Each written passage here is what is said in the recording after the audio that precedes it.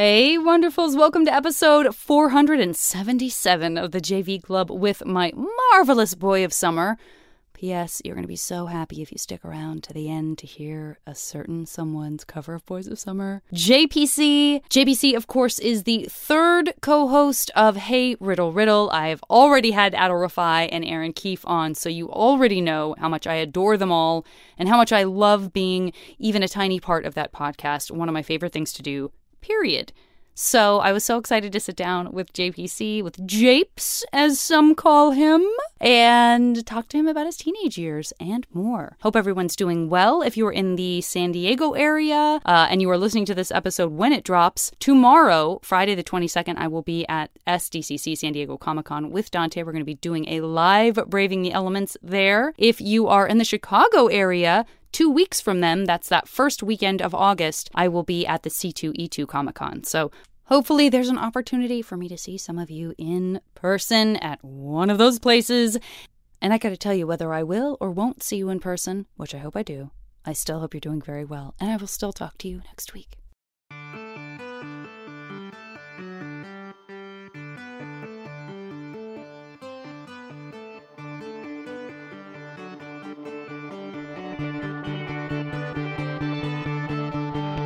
I definitely have lost recordings.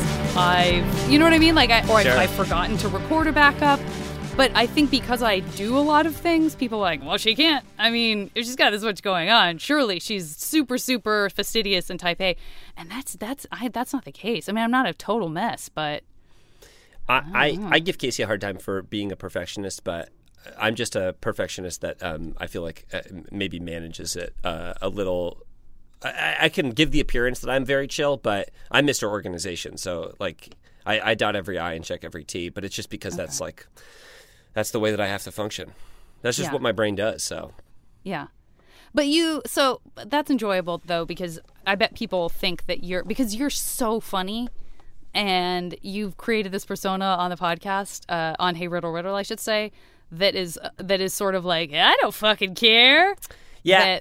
That's kind of a great alter ego for somebody who checks every I. I do like the persona a little better, and I like it. I like how people see that one because that's the fun one, right? I like to have fun, but I'm I'm a quiet introvert. I don't really love social things at all either. So it is fun for me to get to play against that type. Yeah. On your other podcast, are you when you're listening and commenting and finding new music and all that kind of stuff? Is that because that almost seems like it could be cataloging a thing that there could be more of a sense of kind of Law and Order to it. I might be exaggerating that. Yeah, I do feel like I'm playing less of a character on that show. But also, it's not like a comedy podcast. It's right. It's a music review podcast that I think is interesting, but it's really just a vanity project for me and my friend to listen to music that we wouldn't really listen to. It's so smart. There's so much like that in podcasting where I learn more than I ever cared about things outside of podcasting. Yeah. I feel like it's made me podcasting has definitely made me smarter, a more well-rounded person. And if I need to do something and stick to that task in a period of time, you might as well just make a podcast about it. That's going to keep me on point. I know. You know what I mean? Yeah, exactly. And it was one of those things where I wanted to learn how to edit podcasts too. So I was like, oh, if I have my own and just do all the editing for it, then I'll be able to do that. And it is fun. It's it's interesting to pick up another skill set. And God forbid if anything ever happened where Casey couldn't edit for some reason, I would be able to edit a Hey Riddle Riddle episode, and people would comment, be like, why is the editing on this one so weird? And I'm like, because I did it. But I did it. But I could do it. Theoretically, I could Aaron do it. Or Adil say that they could do that? Do they have could they edit the podcast? No, I don't think so. I don't think so. But I don't think they have any desire to. Whereas it was one of those things where I was like, oh, this is an interesting thing, and I do have a desire to learn how to do it. Yeah. Yeah. Should we talk shit about that? It's the first time you and I have ever been alone together. I know. I can blast off all day. This is a lot of opportunity just sitting here in the black void of empty space behind you. I was talking to my wife about this yesterday because I was like, I love like roasting people, but I don't love the idea of a roast. Like I don't love the formalized like, hey, everybody get together and like roast a person, because you really can only really roast people that you know really well. Because I feel like you have to like, otherwise a roast is just about how people look. Like, hey, this guy's teeth suck or whatever, and it's like that to me is not fun. But it is fun to roast my friends. Here's what I have to say. I would argue, and I'm not sure I have the cash to back this up. That's not an expression. I would argue that you like to razz people. Oh, for sure. And that you don't like the idea of a roast. Yeah, I love a razz, but that seems like a gentler roast. Like among friends, I guess that's how that's maybe what I think of. I think of a nice razz. You probably get this too, but when you do a thing and you put it out in the public, like especially with Adel and Aaron, we know each other really well, and then that influences the way that we talk about each other. And then someone else will like that we don't know will be like, "Hey, you couple of douchebags," and it's like, "Okay, man, like I've never met you before." Like, I know. If a stranger said that to you, you would be upset, right? Like you wouldn't like that. So the parasocial aspect of it is weird, yeah. but I do also like I said, I fucking love to razz. I love to razz. Yeah. Do you feel ready to razz? Like, how do you feel about working level with me?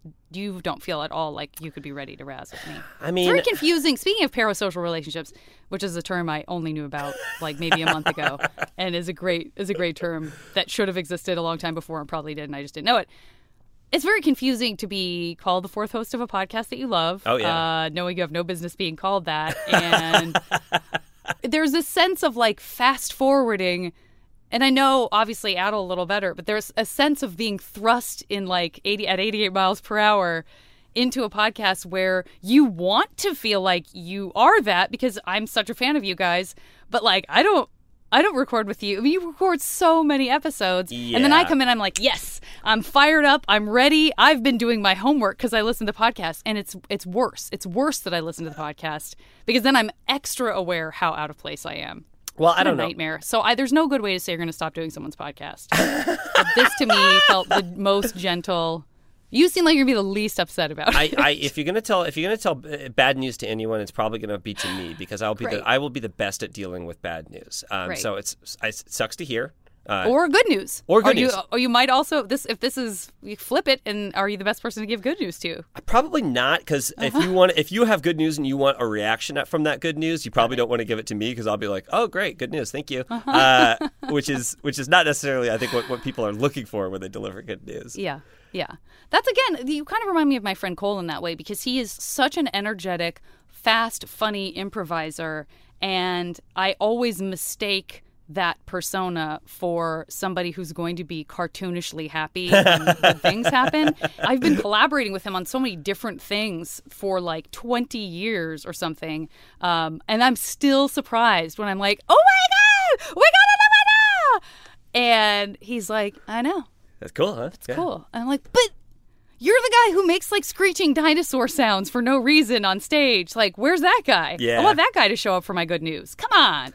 It's interesting also with being an improviser, and I've been an improviser for like 20 years, so it's just been a long time of doing this thing where a lot of times you're just really excited to work with whoever, right? Like, yeah. I spent a long time like playing with specific people, on teams and stuff. But then I would do pickup shows where you're just like, hey, great, I get to play with this person who I've admired their work for a while, and you can just kind of slip into it. And sure, maybe it won't be the like smoothest transition, but I do feel like it's this built-up skill of being able to integrate into quasi-social situations very easily. And I think with us being like, Janet, fourth host, it's very much the energy of like, we're improvisers. We think that we can slot, nothing. This is not a slight against you, but we could slot anyone in a very welcoming way, but not knowing that maybe not everyone feels like up to that task. So sometimes when we ask people to do the show, we're like, this is a show you have to improvise on. And some people are like, oh, that terrifies me. We forget about the part where it terrifies them. Or at least I do, because it doesn't terrify me. So I'm like, oh, it's really bad. Like, you don't have to worry about it being good. Like, it could be really, really, really bad. Yeah, I think, too, I mean, again, just sort of getting the difference between, I mean, it was so fun doing the live show with you guys because, it's just a different energy, and it felt, and for me, I felt so much more like, oh, this, like I could do this every week with these three people forever, and I would be happy, and I feel like I'm holding I'm keeping up my end. I'm holding up my end. And that is, it is sort of different having to do the Zoom thing. But I feel like you guys have really how still solid you are as improvisers is fantastic for being separated. What's funny is that I definitely like in person better, but I don't miss in person because the little things that were annoying to me about recording in person, which a lot of them are like little technical things, because I do think of this as like, ultimately this is to reach people's ears. And even with my sound set up in my space, when you record in person, you get like mic bleed on each other's mics and stuff like that. True. It's messy. It's a little dirty. For our sound editors, purposes, it's much easier to use our audio from remote. And so like that stuff I consider when I'm like, how is this? As a recording medium, I don't miss it. I don't really miss in person that much, and I don't really think I had that big of a problem like swapping into the Zoom of it all. Yeah. In general, I don't miss live performances for all of the things that I always hated about live performances, which was leaving my house. Yeah, exactly. Traffic, parking. And traffic and all that kind of stuff. And then I get there and then I feel like, oh. But I don't know that probably resets every time. Like every time now I'm going to do a live thing, which is still very rare. But I also was never a person... Hey, everybody, this is the About Hey Riddle Riddle podcast. As you know, I talk to people about their teenage years. No, it's my fault. I'm excited to nerd out about your podcast with you. I talk to people about their teenage riddles, riddle, live show riddle, improvisers riddle, and this has been the JV Club. No, I think it resets, and I still feel a sense of dread every time I have to leave. And I never did the I'm on a team and it's the same team and we perform every week. Like, I actually didn't really do that. I've never been that long-term consistent about being on one improv team. So that's not even a dynamic I'm used to. And so even just doing live shows is not built into my schedule enough, and hasn't been for such a long time, that when I have one, I'm like, oh, how does this work? That's so interesting to me, because for sure with improv, I feel like I've loved doing it for as long as I've done it, but the best shows of my life have been with the people that I performed with regularly. I mean, I had my my independent team in Chicago hosted a show for 4 years, and those were some of the most fun shows that I ever did, because it was with my 3 best friends and we were just playing and having fun together. And then just the especially at IO, RIP, the Herald structure of you getting combined onto a Herald team. I was on a team for 5 years, and it was great. I mean, we learned how to play with each other. We learned each other's idiosyncrasies. We learned each other's language, right? We knew exactly what move someone was calling for when they were calling for it. And that was so satisfying, because you get to, it truly gets to be a little bit of magic. You put it in front of an audience and people think, people would they'd come up to you and say, that was scripted, right? there was planned. It's no, I just know when to let Brad go and when to edit, so it's a learned skill, but it's very fun to see, and it's very fun to do well. I love that you told me you very early on in this conversation, you reiterated that you are a sort of a quiet person, when the teen photo that you sent me is a professional photo backdrop, and you are a Muppet.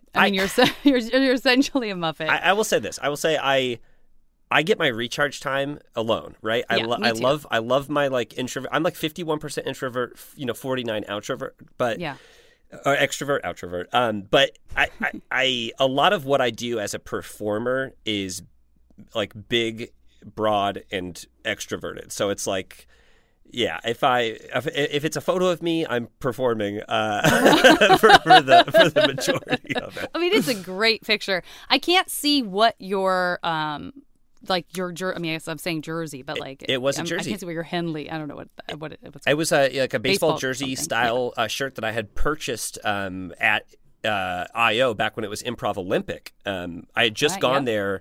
That picture is from my junior year, and so I had just gone to Chicago with my buddy Rick for an intensive at Second City when we were both 17, and we spent every night at IO. Improv Olympic was what it No, I guess, was it still IO at that point? It doesn't matter. I forget why it changed and had to become IO. They got sued by the Olympics. Apparently the Olympics, they don't love people just calling something the Olympics when it's not the Olympics. That's so stupid. Yeah, it's like how you can't have a... What's the risk? No one's gonna I mean, all these jokes have been made before, I'm sure, when it happened. But, like, no one's going to show up at the Improv Olympic and be like, I thought this was the Olympics. This isn't sponsored by the Olympics? Huh, interesting. I thought improv was a accepted Olympic sport.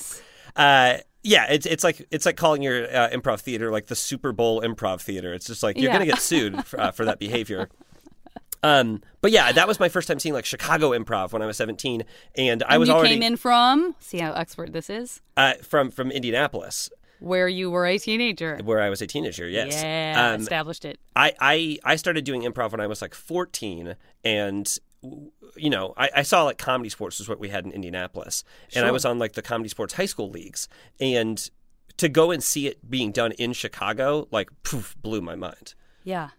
Are there people that you would go specific? Like, I know you did the intensive, but were there a particular couple of people or like certain teams where you were like, that's my aspiration. That style feels so me. It feels like my version of like, I remember the first time I saw Conan O'Brien do his late night show and being like, oh my God, like that, I know that guy. Like, I don't know Johnny Carson. I don't know Dave Letterman. I certainly don't know Jay Leno. Like, those aren't people I know. And seeing Conan was the first person that I was like, oh, I know you. I could watch this. You know what I mean? I definitely saw I definitely saw some celebrities, or, you know, quote unquote celebrities. Like, I saw when I was 17, and now I'm this sucks because I forget his name. I saw Ike Barinholtz. Super famous. Ike Barinholtz and his brother, whose name I don't remember, but his last name is Barinholtz. I know that much. Because they were doing a show with our teacher, whose name was Ryan Archibald, who was teaching us at Second City. And I remember seeing Ike Barinholtz and being like, oh, I know him. And their show was wonderful. But I saw so many other shows of just people, like not celebrities. Chicago is, you know, there was not a ton of like... I guess there was like, you know, the Tina Feys and everything of the world. But even more than that, there's just a lot of really solid improvisers. Some of the funniest people I've ever met that are not like, I mean, some of the funniest people I've ever met work day jobs, right? Like for sure. I worked like in technology for, you know, 6 years. I had people who were architects that were like supremely funny. It's very weird to be in a city like Chicago where it's just like, that's what the improv talent was. So it was less that I was like, oh, these people, and more just like, these people are me. Like, I could do this. It felt at the same time so mystifying, and like it was blowing my mind, and very much like, oh, I can move here and do this, and that will be what I am capable of doing that. Yeah. That's so cool. I mean, I absolutely watched Whose Line Is It Anyway as a kid, and I 100% like, I feel like I was like, oh, I like this, and I'm kind of the funny one in my class. And I just don't think I put it together. Like, for some reason, I felt like it was more reasonable that I would become like a serious actress, like that would be a successful path for me than doing the thing that's like, frankly, way more fun. And, you know, neither one of them are any more realistic to have as a career than the other, really. So, well, I apologize to anyone listening to this because I do not want to give the impression that having a career as an improviser is an attainable thing. I teach improv a lot, and I say, look, if your aspiration here is to be famous doing improv, you got to get that out of your head. Like, if you want to be a comedian, like, go write. You know, go. Improv is not going to be the path to you not having to work anymore. Right. It turns out it was the path for me, but I don't do it. I don't think there was ever a moment where I was like considering that it might not have been. Like I said, I worked in like the tech industry in Chicago for the majority of the time that I was doing improv. But I will say, I always felt like I was doing it for the right reasons. Like I was doing it because I loved doing it, and it's what you do in your spare time. You know, you give 6 or 7 nights a week to it, and you sacrifice a lot of like your personal life. But it was so fun. It was just so fun to do. Yeah. See, that's when you say you did 6 to 7 nights a week. In my mind, I'm like, but how can you be an introvert? Like I just I wouldn't be able to leave the house.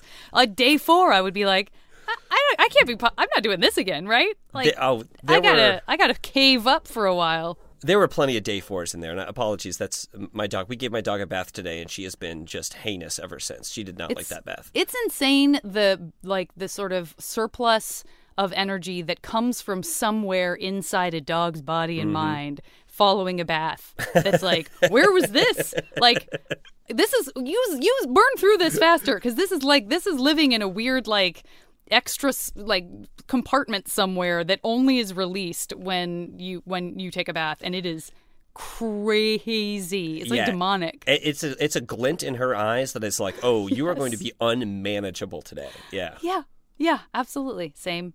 But she hasn't had a bath since November, and we're not recording this crazy ahead of time. So it's been a long time since she's had a bath, and she was very stinky.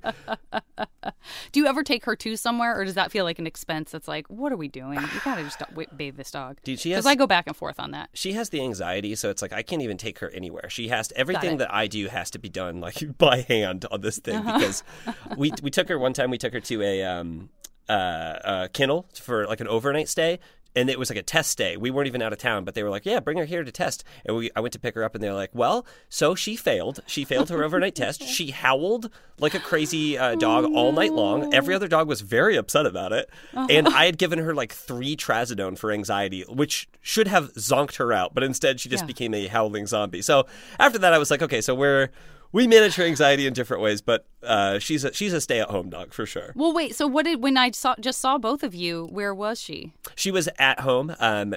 We can't with somebody who came over. Yeah, exactly. We have like house people come over and friends, or at that point I think it was Mariah's brother, my wife's brother, who came and stayed with her.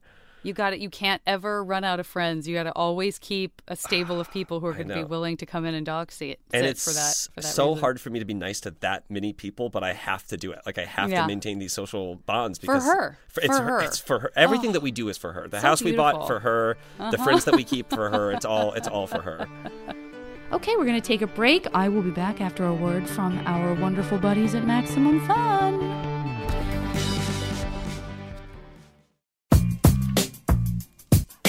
In the briefest time, I feel like we got to know each other.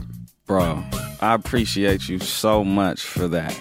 Do you read minds or what? It's really a very sacred space you've created here.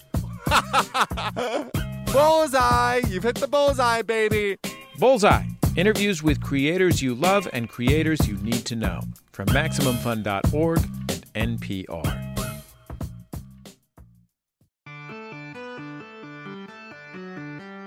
Did you have pets growing up?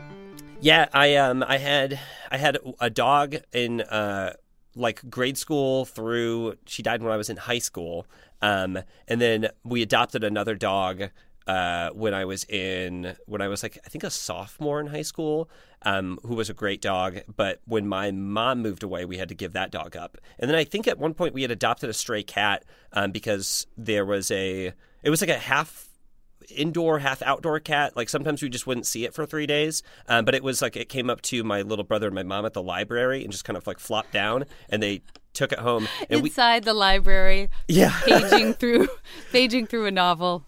Hello. We had a 95-pound lab who was like very prey oriented, and we brought home this like skinny, starving cat, and the lab got in that cat's face, and she smacked it with her claws one time, and the lab never messed with the cat again. I feel like that's that's kind of the folklore around cats and dogs. Oh, yeah. But I don't even think, it's funny, because when you said that, I was like, wait, are labs sort of predatory in the way? Because like I have a husky, and it doesn't even matter if she wants to play with another dog. It doesn't matter. Her look of intensity looks like she is going to hunt down something and tear it to shreds. Yeah. Like there's no difference in the way she looks. But I think of labs as being so like, me, pick up something, I don't know. They're dumb and goofy, but this one went after squirrels like nothing else. Like squirrels, possums, any outdoor thing, she just could not get enough of. Yeah. Okay, well.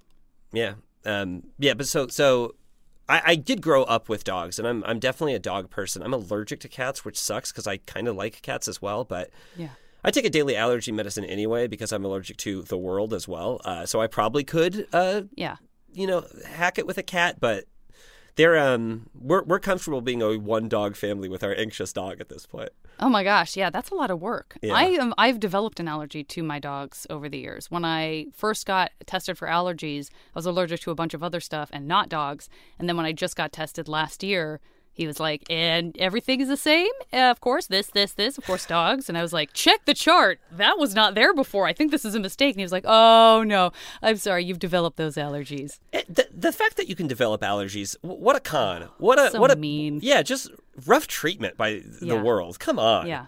Yeah, it sucks.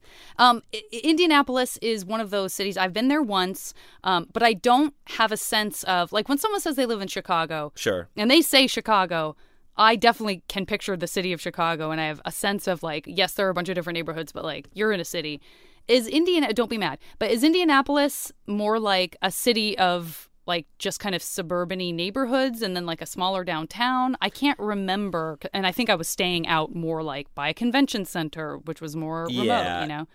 Indianapolis does not have a huge downtown. It's like Indianapolis, like, proper, like, all of Indianapolis, I don't know, it's like a little over 1 million people, I think. But what Indianapolis is we have an interstate circling Indianapolis, and everything inside of that interstate is Indianapolis. So it's That's like the 60... gooey chocolatey center. It's like 60 miles wide. It's Okay. huge. Okay. So there's a lot of Indianapolis, and so it can feel like suburban and like neighborhoody. But it's just because it's like so kind of spread out and dispersed.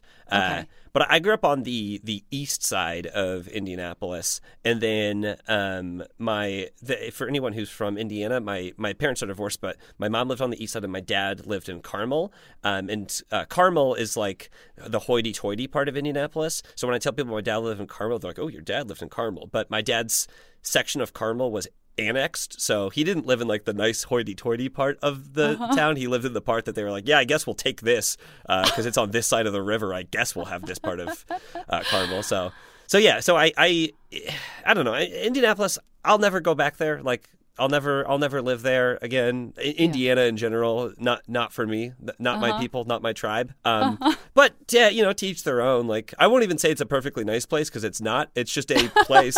It's a place that exists.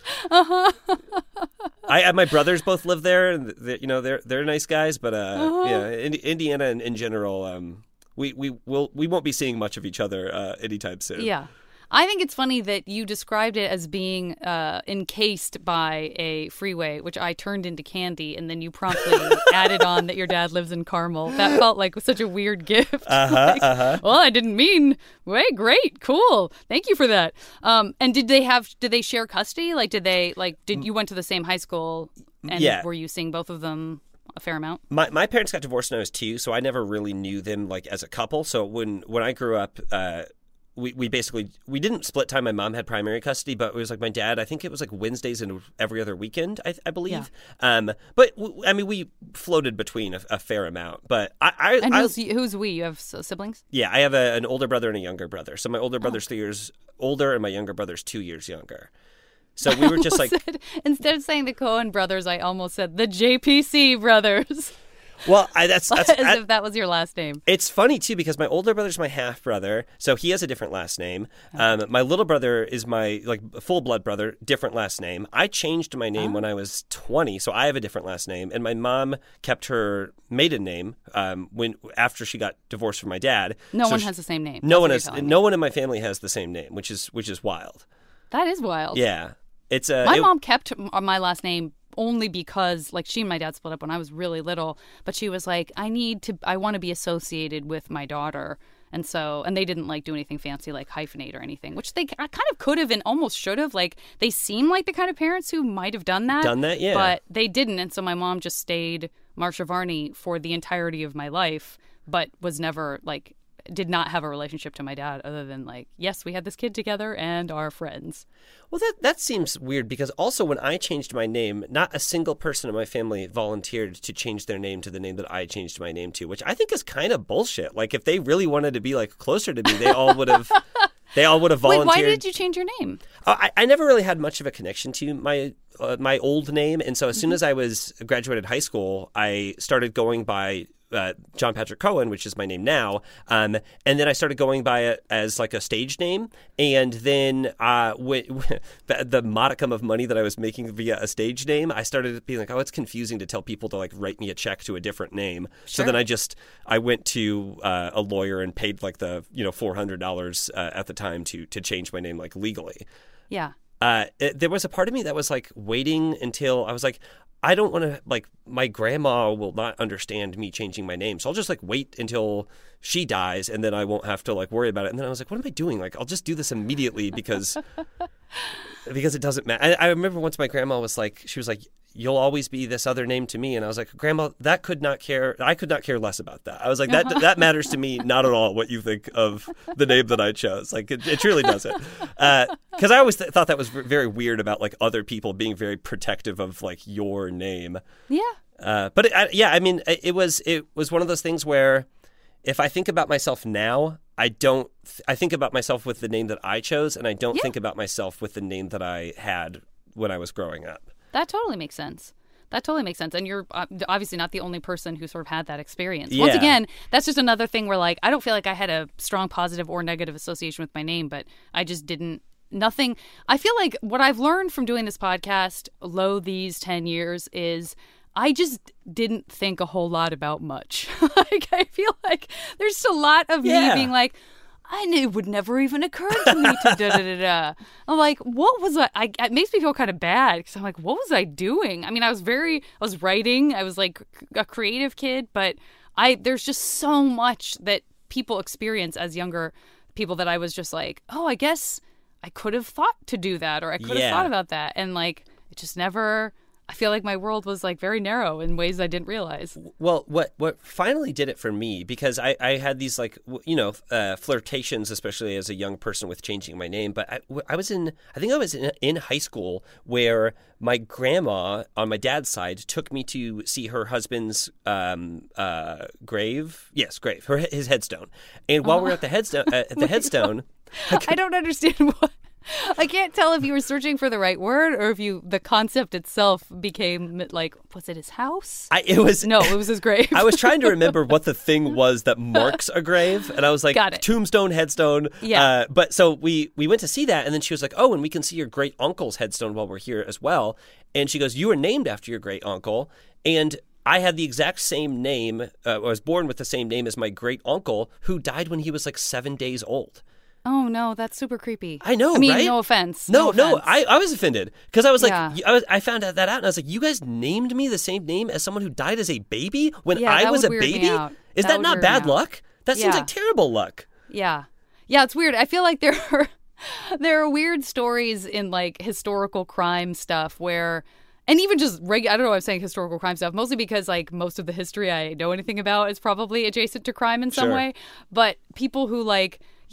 kept having a baby that would die. And then, I'm like in the 1700s, they're like, and then I had Duncan. Mm-hmm. Of course, he didn't make it. So then I had Duncan. Yeah. And unfortunately, he lived 3 days. And then 2 years later, we were gifted with Duncan. Like, it's so... Pick a different name. Please pick a different name. It's just a very unnerving thing to tell a child who's like, oh, and also, like, to see the physical gravestone is even worse. Because that's like makes a weird impression on you when you're a kid. Yeah, I definitely made a weird impression on me when I was a kid. But it helped me because I was like, oh, this is not a name I have any connection with, and I can't wait to get out of it.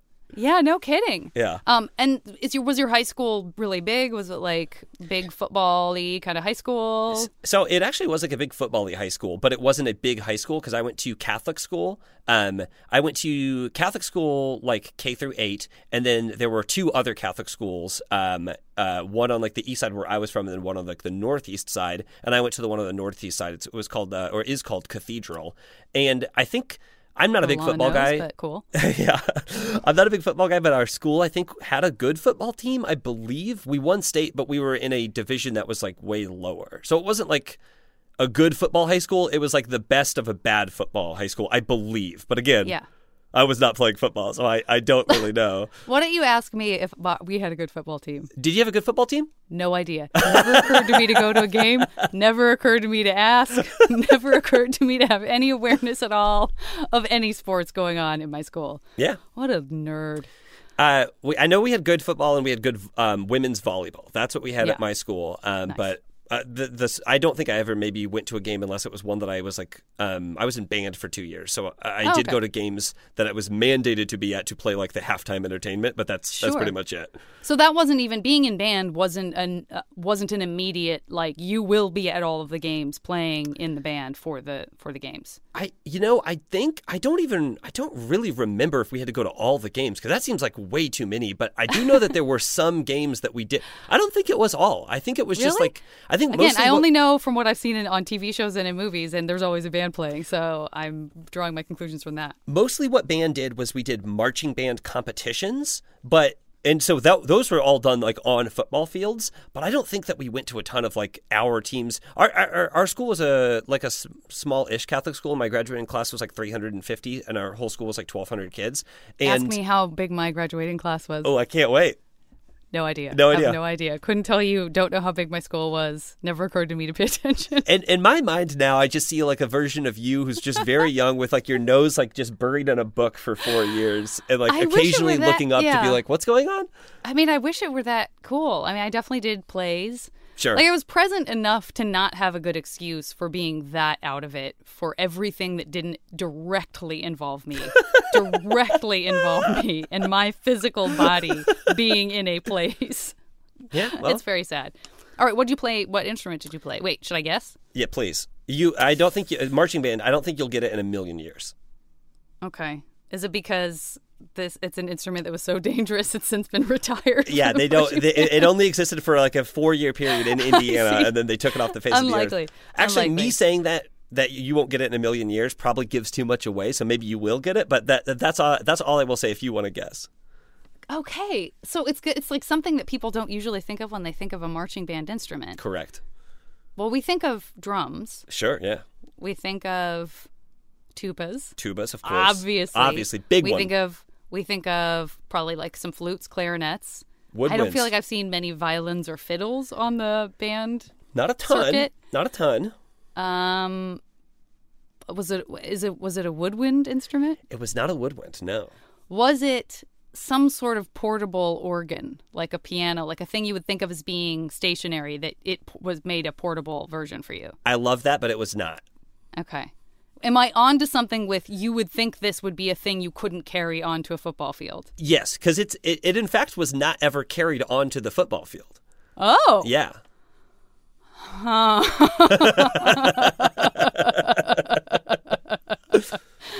I mean, I consider it like an air horn enough of an instrument. That is for you so to just funny. Be off in the background, like, wah! Yeah, and I said I was in band, but I guess I was never officially in the band, whatever that means for the school. Okay, never left the, I mean, I want it to be a harp. I don't think it is. I think you're closest so far with harp, but it was not a harp. Like a stand-up bass? You're so close with stand-up bass. But it is a kind of bass. Seated bass. I played the electric bass. Oh, I know you play bass. God damn it. Yeah, well, I already know you play bass just as a human being but it didn't occur to me that would be, yeah, you're right. I played the bass so poorly I got a bass when I was like in 7th grade, and I learned how to play only tabs, and then I went to marching band, and they were like, the first day I got to band camp, it was like pre-high school, like the summer before high school, and I went to band camp, and I met another guy who grew to be one of my friends in high school who also played bass, and I said, do you know how to read music? And he said, absolutely not. And I said, neither do I. And we found some other kid, a senior, to tab out our bass music for us. Great. So he took all the music that we were going to be playing that season or whatever and tabbed it out for us. Then the year after that guy graduated, and they handed us more music, and we didn't know what to do with it. So what we would do is that sophomore year, we would just, for competitions, we would just turn our amplifier off, and we would pretend to play the music. And no one ever noticed? No one ever noticed. One time, and we in pit crew, we're there with like the xylophones and like the gong and like the timpanis and the stuff that can't be carried onto the field to march around with. Yeah. And we would just jam out on, the electric bass, and we would like really groove and get into it. And at one point in a competition, we got a judge's note that the bass was too loud, and we were like, okay, yeah, we'll turn it down a little more next time. And the whole time we were like, that bass wasn't even fucking on. We were just jamming we were just like dancing and grooving too much. What a weird science experiment that somebody would see, I mean, possibly just see you gesticulating intensely and be like, that must translate to the music to them being too loud. That's gotta mean they're too loud. I was so much more of a theater kid than a music kid anyway. So after sophomore year, I was like, I can't do another 2 years of faking this. Also, with band, you had to do zero period, which was the period before first period, where you had to wake up so early and then go to the field. Yeah, no thank you. Oh, no. I had so many absences from first period. So many absences. I was very difficult to wake up in the morning in high school and just hated it, and was always so sad when a class I actually liked was first period, because I was like, oh, I would have enjoyed being there. I really would have enjoyed being there if it were a different time. I never really was one for skipping school. I went to school the times that I was allowed to go to school, but my mom was okay with the idea of a mental health day. If you just told my mom, hey, I need a mental health day, she would be like, cool, I'll call in, you don't have to go to school. And I got called in, I don't know, it was like maybe junior year. We were allowed to have 10 excused absences per year. And I got called into the principal's office because I had 9 excused absences. And they were like, this is a lot of excused absences. And I said, no, it's not. It's one less than the number I'm allowed to take. I was like, if you wanted less excused absences, these are excused. I'm not even skipping school. Like they have been sanctioned. I was livid. I was so pissed about getting called in for that. And I was like, actually, I have one more before I even have to talk to you fucking people. Yeah. That is interesting. It does. I mean, I would imagine that a lot of kids would take advantage of that, but maybe their parents weren't as on board for it. And you were the person that sort of pressed the issue because you were dangerously close to meeting that number. And maybe I wonder if they like reduced it after that. If they're like, oh, he's not wrong, Mutter. Let's ruin it for the rest of the kids next year and make it 4. I went to, I'm not Catholic, and I never was Catholic, and I went to Catholic school the entire time that I went to school. And I was actually, back then I was a little more hardcore about being an atheist. And so I would push back pretty strongly which I think is good for learning. It's rigorous debate in all of the religion classes that were sanctioned to go on. But there was also just a lot of fights with the administration of the schools that I was going to. Like that picture that I took, or that is, for the episode, I assume.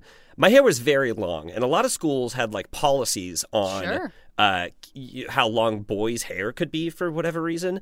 And so I made sure when I was picking which high school I went to that I read their rules of conduct and I wasn't breaking them, because I'd gone through like 7th and 8th grade at my grade school, really fighting my administration pretty hard and having them update the handbook several times to accommodate for me trying to like worm my way through the rules. So I was always pretty aggro when it came to dealing with the administrators at my school. You're a shit disturber.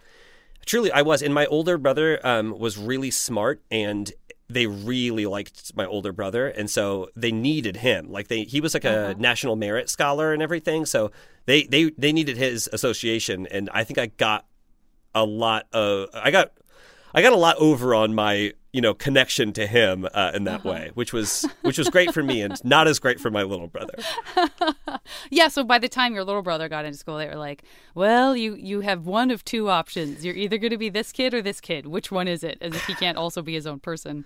I think we all found our own paths because my older brother and I were very good at school. My older brother was very smart. I was just very good at school. And my little brother was like not good at school and had no problem like letting school know that he was not going to be good at school. So we all found out our own little like niche when we got there together. Well, that seems like that's got to be like also kind of troubling to the administration, because if you are a shit disturber, it would be easier for them if what went along with that was like you also getting an F in this and a D in this, because F you, everybody. Yeah. And to be like fighting against something that feels unreasonable to you and then also doing well, I feel like, what do we do with this? This is like, this breaks all precedents. I remember I got disciplined my junior year. I got kicked out of a religion class because of, personality differences with me and the religion teacher at the time. And it was me and like 7 other boys got kicked out of religion class. And we couldn't go back for like a week when they were doing I don't even know. They were doing like whatever the Catholic version of sex ed is. So we were basically not allowed to go to class for a week, and we got sent to the. Wow, they found something for pack a whole week into for a Catholic version of sex. That seems like you're really stretching with the material you're offering. Yeah, they said it originally. They were like, the rest of the semester you can't go back, but then they let us back like after a week. But we went to and it was just me and I think it was me and like 6 other boys. Wait, that's part of the religion class? Yeah, dude, it was messed up. Whereas religion class was every year, and junior year, like the second half of the junior year semester was like sex education or something like that. And there was like a part where people were like sharing or asking questions or something, and they were like, these boys can't be in this class, which, fair. I didn't want to be in the class anyway, so it wasn't really a punishment. But I got sent to the vice principal of like punishment. I can't remember what his title was. There's so many vice principals that each had their own individual role at my school, and he was like the vice principal of like making sure you know that you're like a bad guy. And we got sent to his, and he was like going down the line to the boys, and he was like, Jeremy, you're a football player. You should be a leader. I can't believe that you're here. And he got to me, and he pointed at me, and he goes, I don't even know what you're doing here. And I was like, that's all I get? And I don't even know what you're doing here? Yeah. Which I was pretty proud of. I was going to say, hold on, because I feel like it's going to be turning on me to be a point of pride. I wish that there had been, it would be great if you had said that there was a vice principal for every sin. For sins of gluttony, when kids would eat too much. We had the 7 deadly vice principals, for sure. For sure. And who were like your friendships and like what you would do on the weekends and stuff? What was that like for you? So for me, sorry to any of your young listeners, but by the time I got to high school, I was pretty done with like drug and alcohol culture because I had spent my like 6th, 7th, and 8th grade years just getting absolutely fucking wasted, and and so I was like closer to 6th grade. Yeah, even as a person who dropped acid at age 13. I'm still like, oh boy. I mean, I'm still from Indiana, and there truly was not much to do except steal liquor. And I grew up in a Catholic neighborhood, so everybody had a fucking older brother or an older cousin, so you could get alcohol, any which way that you wanted to. And I also, I wasn't exactly enthused about it either. Like I remember in like 6th grade, my friends started smoking pot, and I was like, fuck, I guess this is it now. Like I guess I gotta smoke pot now. Yeah. So, but by the time I got to high school, I was pretty over that. And I think that high school is also the age that people start discovering that in earnest. Sure. But for me, I was like, no, it's been too long. I want to get as far away from that as possible. So I was very much like in the theater like nerd camp for most of my time in high school. But until senior year, when I was like our class officer or whatever, because I realized that I wanted to run for class office because you could put posters up all over the school. And I was like, oh, this is just an open license to like do jokes all over the school. Which was fun. And since I won that race, I would always tell people, I was like, class officer, but it's just basically a popularity contest. What does class officer mean? Because we would have, I feel like we had a student council. First of all, I couldn't tell you if we really had one in high school because I wasn't paying attention. But I was class secretary in 8th grade. But I feel like class officer sounds generic to me. It was so generic because we had student council, which was something different. And then we had like, it was supposed to be like class president, vice president, whatever. But I don't know if for whatever reason my senior year they didn't want to like decide who was what or whatever. Yeah. So I was just like, it was me and 4 other people that got to eat pizza with the like principal like every couple of months and do nothing else. And I think I was supposed to give a speech at graduation, I believe. I was supposed to do that, and then I think that there was some other duty that I was supposed to do. And when you say supposed to, do you mean that you did not give a speech at graduation, or did yeah, I straight up no called no showed on them because, and then I went and picked up my diploma like 3 days later, and they were like very mad at me, and I was like, stay mad. Yeah. Who cares? I didn't go to my graduation either. Yeah. Good for you. I know. I was. You're my guy. I was not very into the. I was very anti-administration at my school, and I was not very much into following the things that they wanted kids to do. I appreciate that so much. And then dating. Were you dating at all? I didn't really date much in high school. I dated like early on when I was like maybe like freshman year, but then I didn't really date between freshman year. I didn't date sophomore year or junior year until like senior year.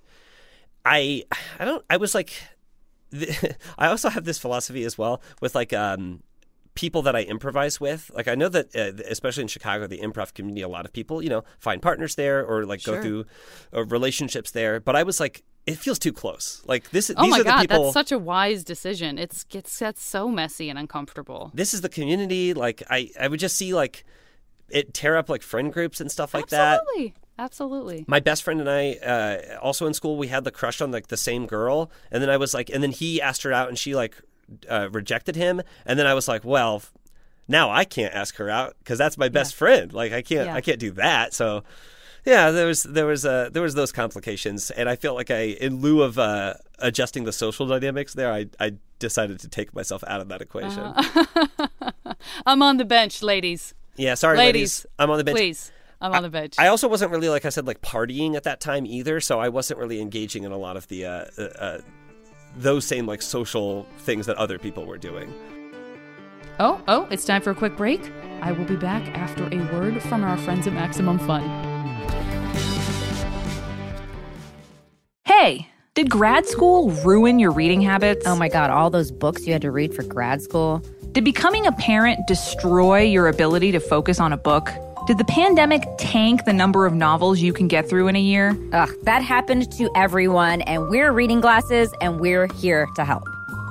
We'll get you out of a book slump, dismantle all that weird reader guilt. Which we know you have a lot of, but most importantly, we'll help you fall back in love with reading. Reading Glasses, every Thursday on Maximum Fun.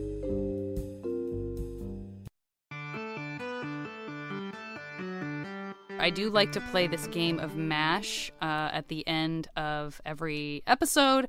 Are you familiar with what MASH is? Mm-hmm. Mansion, apartment, shack, house. I never played this game in high school, which or ever really. And my wife explained it to me before I did the show. She was like, "Oh yeah, okay. MASH," and I was like, "MASH?" And she was like, "You never played MASH?" And I was like, "No, I guess I had a very different experience." Yeah, there's no rhyme or reason to who knows what MASH is. I'm never surprised when someone's like, I have no idea what that is. And I guess I am surprised sometimes when people are like, of course I know what MASH is. I'm like, you're not the person I would have thought would know, but okay.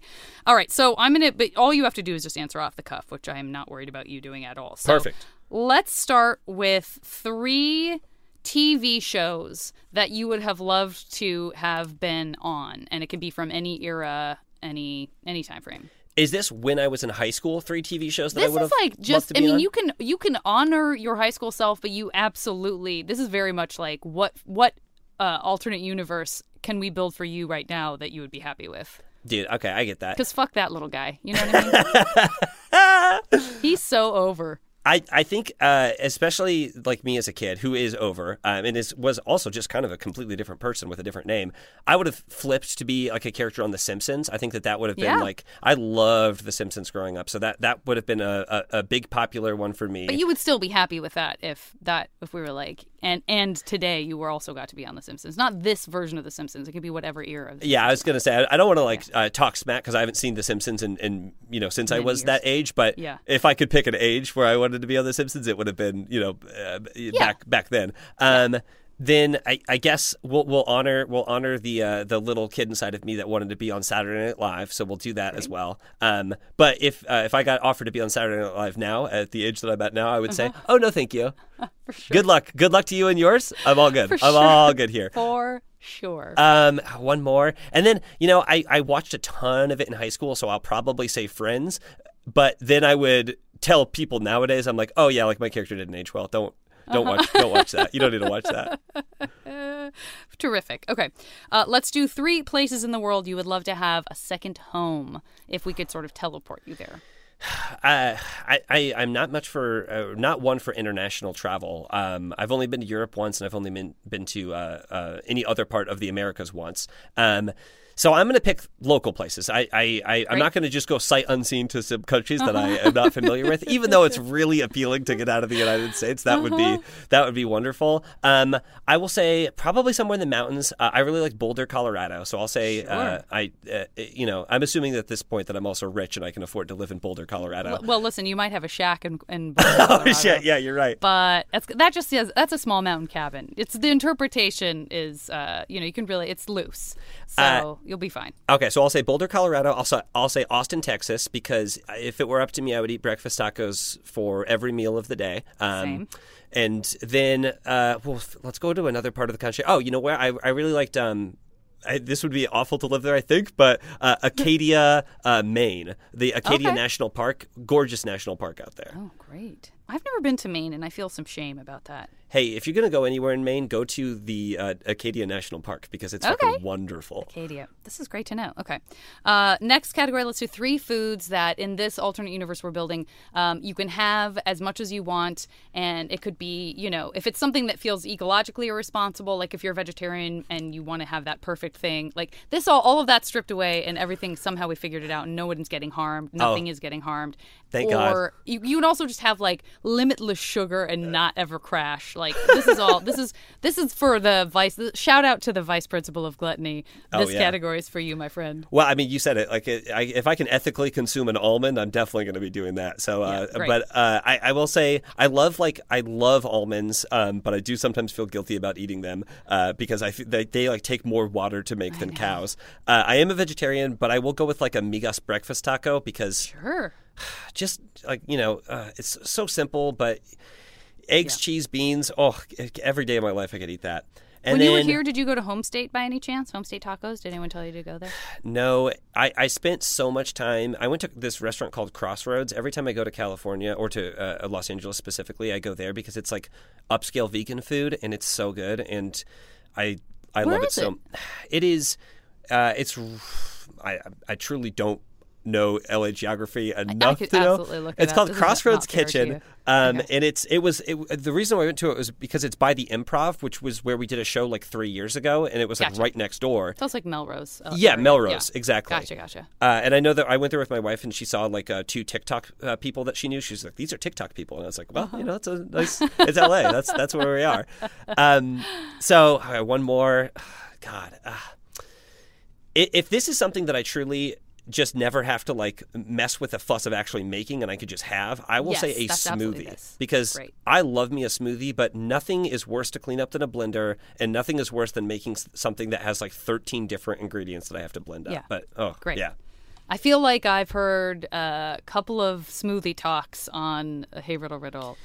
Sounds like Aaron's smoothie maker. We had a big smoothie phase here in this household not too long ago. We've mellowed out on it a little bit, but smoothies come in like cycles, so we'll be back to it eventually. Yeah, you'll start. You'll start to have that like arthritis feel in your knuckles, and you'll know that smoothie season's coming. I should have another smoothie. Okay, next category. Let's do. And listen, I never feel good about this category when I know and appreciate the significant other of someone. Oh, sure. Unfortunately, in this alternate universe, not around. Don't know her. Alternate universe. 3 people you would like to have romance or sexy times with. Any character, any era, any age. We'll go with a salute to a little high school JPC, and I'll say Jessica Alba, like Dark Angel era, which is my first introduction to Jessica Alba. Probably Halle Berry, big on the list. God, and then I have to think of one more. I have an overabundance. What is Jessica Alba going to think when I choose someone else over her? Poor Halle Berry in this situation. Never know. They may never know. They may never know. I don't know. And then I'll say Marge Simpson. We'll throw it back to the Simpsons and give a shout out to some animated love. Great. Okay, next category. Let's do 3 people that you would love. We'll make it people who currently exist too, but it can be somebody that you probably won't have the opportunity to collaborate with on something, and it can be any type of creative thing. It can be somebody you'd love to improvise with, but it could also be like someone you wish you would have written a screenplay with or worked your tech job with. Although that might be less pleasing to the listener because they'll be like, "Who's that?" Lord, no! Please tell me I don't have to work my tech job. There was a guy named Bob Coleman who I heard about worked there a couple years before me. People said he was such a gas. I always wished I had the chance to work with him. Okay, so And it could be a musician. You know what? It could be like, oh yeah, you didn't know that I wrote an album with Darius Rucker? Oh my God. Ugh. So, a fun story from high school. One time my dad was picking me up from school, and since I lived with my mom, not a lot of people knew my dad. And someone was like, "Hey, I saw your dad in the parking lot." And I was like, "Really?" And they were like, "Yeah, he looks like Hootie from Hootie and the Blowfish." And I was like, "Hootie?" And they were like, "Yeah." And I was like, "Darius Rucker?" And they were like, "I think so." And I was like, "Darius Rucker's black. You know that, right?" And they were like, "Oh, I guess I didn't see your dad." So I don't know who they saw or what they thought. But they said That's so weird. I randomly plucked a name out of nothing, and that would be. It was a running joke for a while that my dad was a Darius Rucker lookalike, which he's not. But he does look like he would enjoy Hootie and the Blowfish music. So maybe that is the through line. That's what was seeping out. Yeah. Okay, so I don't know. Let's see. People that I would love to work with creatively. I think that a large part of like my comedic voice was developed from watching and listening to like Jason Mantzoukas. So I'll throw Jason Mantzoukas on the list. Great. God, who else? I'll throw. Do they have to be in a creative field? No. Like I said, Bob Coleman. My first and only thought here that is going through my mind is John Brown, who is an abolitionist who led an unpopular uprising that was doomed to fail. So we'll go with John Brown as well. Would have loved to be part of his abolitionist uprising. And then I'll shout out to my homie Karl Marx. We'll throw him in there as well. Would have loved to learn from a king. Great. Okay. 3 movies that you can jump into. You're not reliving the plot. You're just sort of able to be in that world and you're safe. This is great. Okay. Con Air, number 1 with the bullet. And put me as the role as just like another one of the inmates on the plane. Great. Preferably I live throughout the whole movie, but you do. would just love to be there for the whole ride. Just see John Malkovich doing his thing. Yes. That was definitely a movie where I saw it and I was like, movies can be like this? That's just a They nonstop. can be this, like, yeah, we're a fucking movie. What do you want? Yeah, we're going to do cares? whatever we want, and we're going to know we're doing it. It was so funny because Con Air remains one of my favorite movies. But it's I fucking love that movie. Just a high octane thrill ride. I'll put myself in The Game with Michael Douglas because I don't know why this movie's just always on my brain, but I see the horror that Michael Douglas went through in that movie, and I think like actually looks pretty fucking legit. Like the fact that it's all a game at the end and he's fine, like that's pretty dope. I like that. Spoiler for The Game. Yeah. But that's definitely one of those like maybe don't watch this movie immediately again right after you find out it was just a game because you may find some holes. Yeah, of course, things that could have gone very, very wrong very quickly. I do also love that movie because it was like before the time in technology where some of the stuff was like, oh yeah, anyone could do this with technology nowadays and it wouldn't be that impressive. But it was back when they're like, how does this analog TV like read the news? It's like way before the age of deep fakes. Absolutely. That's exactly what it is. Yep.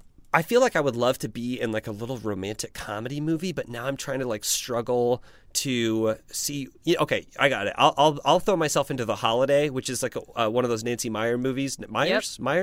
It doesn't matter. Myers. Just because it's such a fun and quaint concept to go to England or Los Angeles and swap lives for a little while. That to me seems fun. I feel like I've seen that movie once, and I'm not sure if I'm remembering the movie or if I'm just filling in what I imagine the movie surely must have been based on that premise. Might have to revisit it. I watched it not too long ago, and it's not bad. Jude Law is just so fucking charming and good looking. It's like, it's insane. Like, I don't know how anyone in any romantic situation wouldn't meet Jude Law and be like, oh yeah, I'll fucking throw my whole life away for this guy. Sure, like, why wouldn't I? Sure. So yeah, I still think that movie slaps. Great. Okay. Second to last category. Let's do 3. Let's do 3 bands that do like write an album for you. Somehow they are able to kind of tap into this thing in JPC that when you put on this music, you're like, this is my life. How do they do this? This is exactly the soundtrack I would want in this moment. Man, this is tough. I think I'm gonna do it based on what I'm listening to right now in my life. Perfect. So we're gonna go with songs about Jane era Maroon 5. Great. Especially because I think that album is almost 20 years old, I think, at this point. So it kind of hit at a very perfect time for me, in high school adolescence. Also, one of my favorite bands in high school will go with the Killers, especially their early stuff. I think that would be absolutely thrilled if they had an album that was just kind of me oriented. I would love that. I would love to hear the JPC Killers album, to be honest with you. Yeah, I mean, that would be. And then, okay, the last one, I think it'll be Dua Lipa. Not even necessarily because I want to hear that album, but I want other people to be like, oh, did you know that Dua Lipa did an album about me? And they were like, really? And I was like, yeah, for sure she did. Brilliant. Yes, this is a good use of it. Very good use of it. Okay, and then final category for you. I'm feeling a lot of pressure. Oh, I love the pressure. The pressure. Is there anything that would be fun wish fulfillment for you that I haven't touched on? Wait, Janet, you didn't know that I was secretly a massive Star Wars fan to the point where, of course, I would want to bring a character from Star Wars into the real world to hang out with. I did do a Star Wars actual play podcast for 5 years, so there is a little bit. But I'll be honest, I wasn't the biggest Star Wars fan. Yeah. I just was on a Star Wars actual play podcast. Man, I don't know. Do I have a secret fandom? Not really. I honestly, I don't love most things. Especially when it comes to pop culture or movies or television. What about a skill that? Oh no! Whatever you're going to say. I do have one. I have one. Yeah. So this could be 3 fantasy novels that I would love to live inside of, in the world of. This is what I'm talking about. Give them to me. I was just on a Brandon Sanderson kick, and I was reading all of the Mistborn novels, which I'm not going to go with the Mistborn novels. I'm going to go with I think it's The Way of Kings. Why am I not recalling the name of the King Killer Chronicle, I believe. Oh, sure, okay. That's different. The King Killer Chronicle is also very different. Hold on, I'm going to figure this out because that's not one. Okay. Stormlight. The Stormlight Archives. I would put myself in the world of the Stormlight Archives. I don't know. Sanderson heads are going to come at me because it's all one expanded universe and it's all interconnected. But those are the books that I'm like. You're allowed to play favorites. That's with where the I'm books, at. Right? Let them come. That's what I say. Let them come. I never watched the show. No, that's not true. I watched the first season of the show and said this is not for me. But I loved the Game of Thrones books, the ones that that George R. R. Martin wrote. So I will put myself in those, and then I will go and throw myself into the world of Pat Rothfuss's. I think that one is the King Killer Chronicles. I think that does seem right. That seems like that's Pat. Yeah. The one that has Kvoth in it, or however you pronounce that name. Wasn't HBO going to make a series like that? Are they still doing that? I feel like I heard about that 5 years ago, but it seemed like it was in production. It didn't seem like it was they might do a thing. I'm gonna have to do some research. Would be thrilled for Pat if he made that money. Low key, I would be upset about that because I'm like, HBO I think is the reason why we never got more Game of Thrones books, which I enjoyed. Right. So, and we're never gonna get that 3rd book anyway, which is fine because hey, you're not you don't have to make anything, right? You can just do whatever the fuck you want. Sure. But I if I'm being honest, would really love to read that 3rd book one day, Pat, if you're listening. All right, give me a number between 1 and 7. Oh, that's got to be 6. Great. Thanks for being sure of that and also almost apologetic. I had no choice. Well, that's gotta be 6. I am from the Midwest. Sorry. Okay. While I do some very metaphysical tabulations, will you please tell people about your podcasts, about being Shark Barkman, and anything else that people should track you down to? Absolutely. See, what if your real name was Shark Barkman and this was just a weird wink to your family that you're I go by Shark Barkman on. A funny thing about that story, when I was in college, I was working at this self-storage facility, and one time one of the managers of the self-storage facility came in and said, "Who is Shark Barkman?" And I said, "I'm sorry, what?" And he goes, "Who is Shark Barkman?" And I was like, I don't have any idea what you're talking about. And he goes, someone keeps using the gate code and their name is Shark Barkman. And I went into the gate logs and I realized that I had created a profile for myself in like the gate log in a code, and I had put the name as Shark Barkman, which I had forgotten about because it was not important to me. So nowadays you can find me streaming, playing video games at twitch.tv/sharkbarkman. That's where you can find me. Also, I do a podcast with my buddy Johnny where we review pop music, which is called the Bill Buds Popcast. You can find that anywhere you find podcasts. Just look for Bill Buds, one word. It's a play on Billboard, but no one understood that, which is the curse of anyone who does a podcast. And then as we mentioned at the top, you can find me on a podcast called Hey Riddle Riddle with our fourth host, Janet Varney, and our two other ancillary hosts, Aaron Keefe and Adil Rafai, who are lovely, talented people as well. And that's pretty much all the places you... Oh, and I'm at JPSoFly on Twitter, because why not just have like different branding for all of my social media stuff? Make them work for it. Sure. Make them work for it.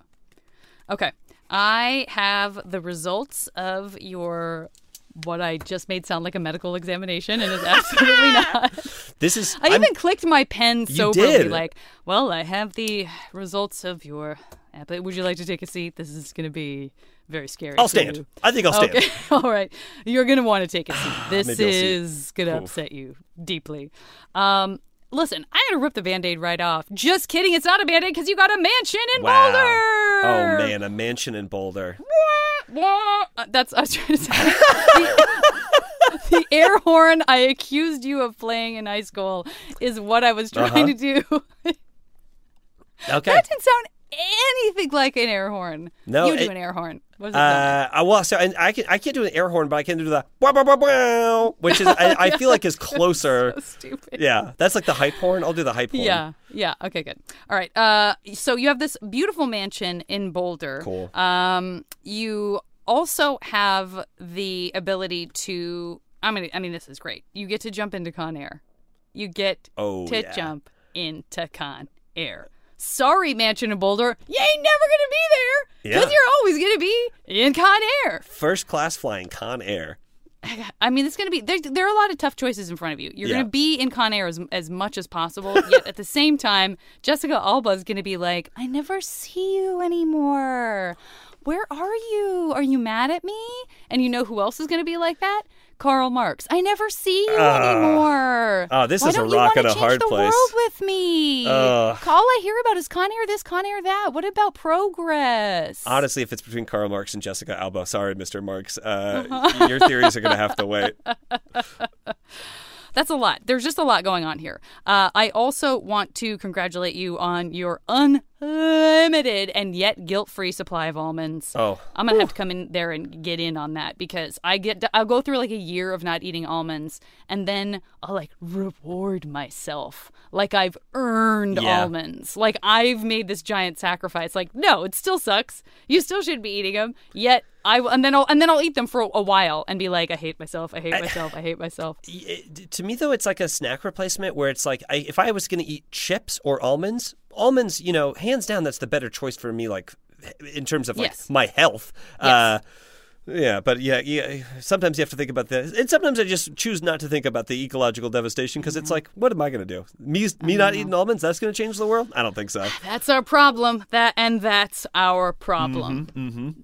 Not explored at all during your arc on The Simpsons many years ago. Oh, thank God. They like to slip in some satirical stuff to make you think every once in a while, but that did not occur with your character on The Simpsons. I feel like we're going to have to come up with a name for your character.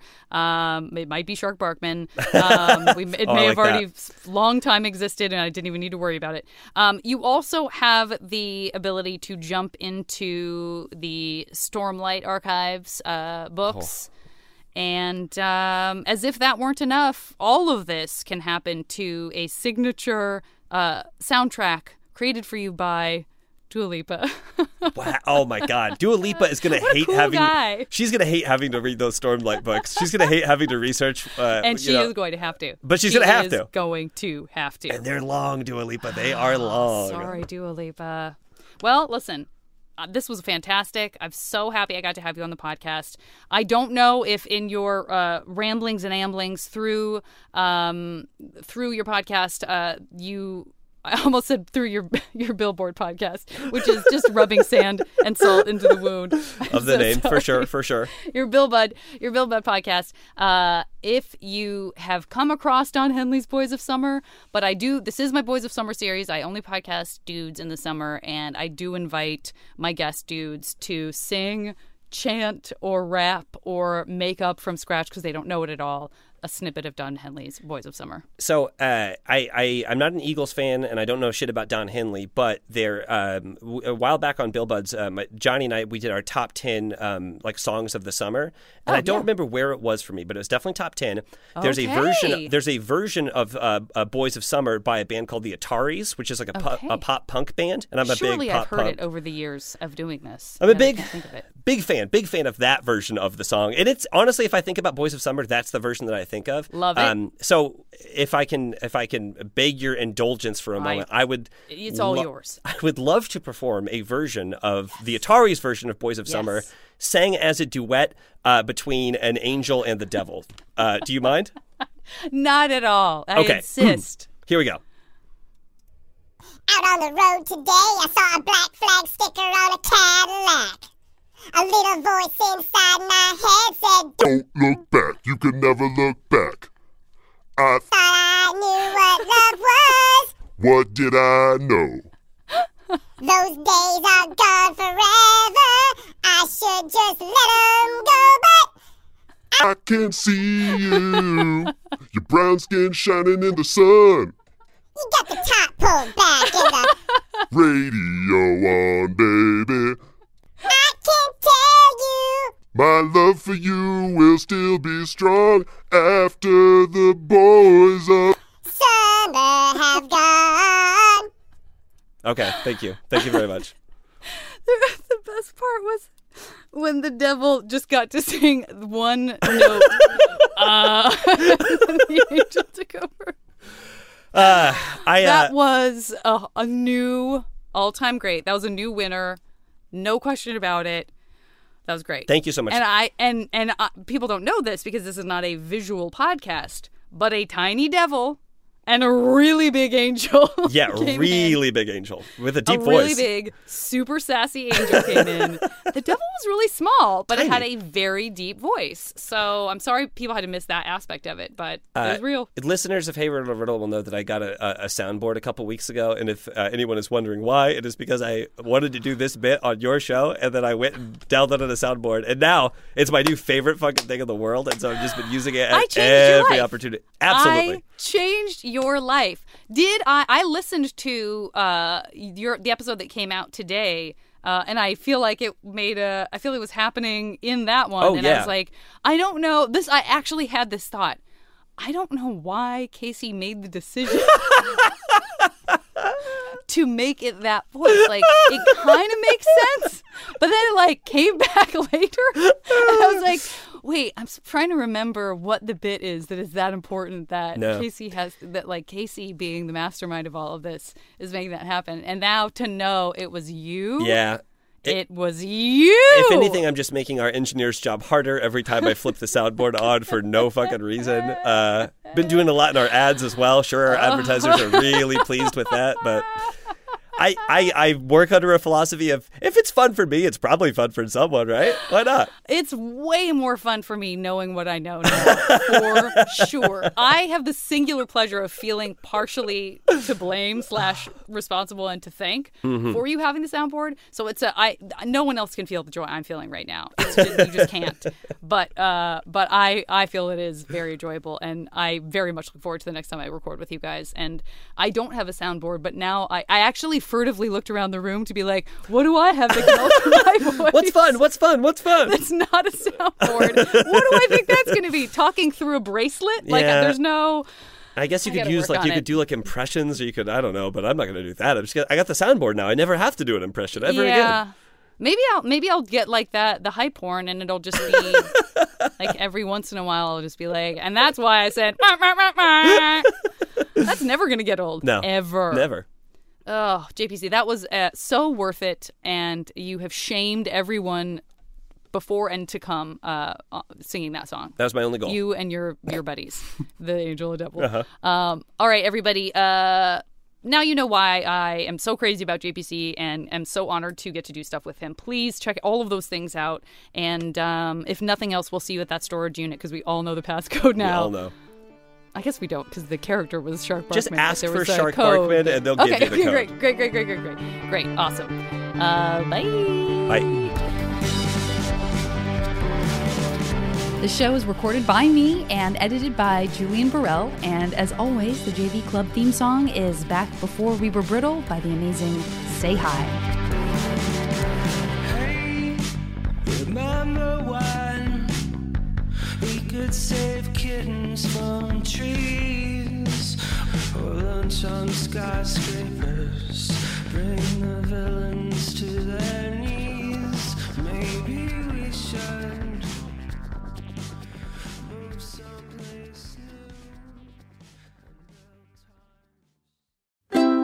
MaximumFun.org. Comedy and culture. Artist owned. Audience supported.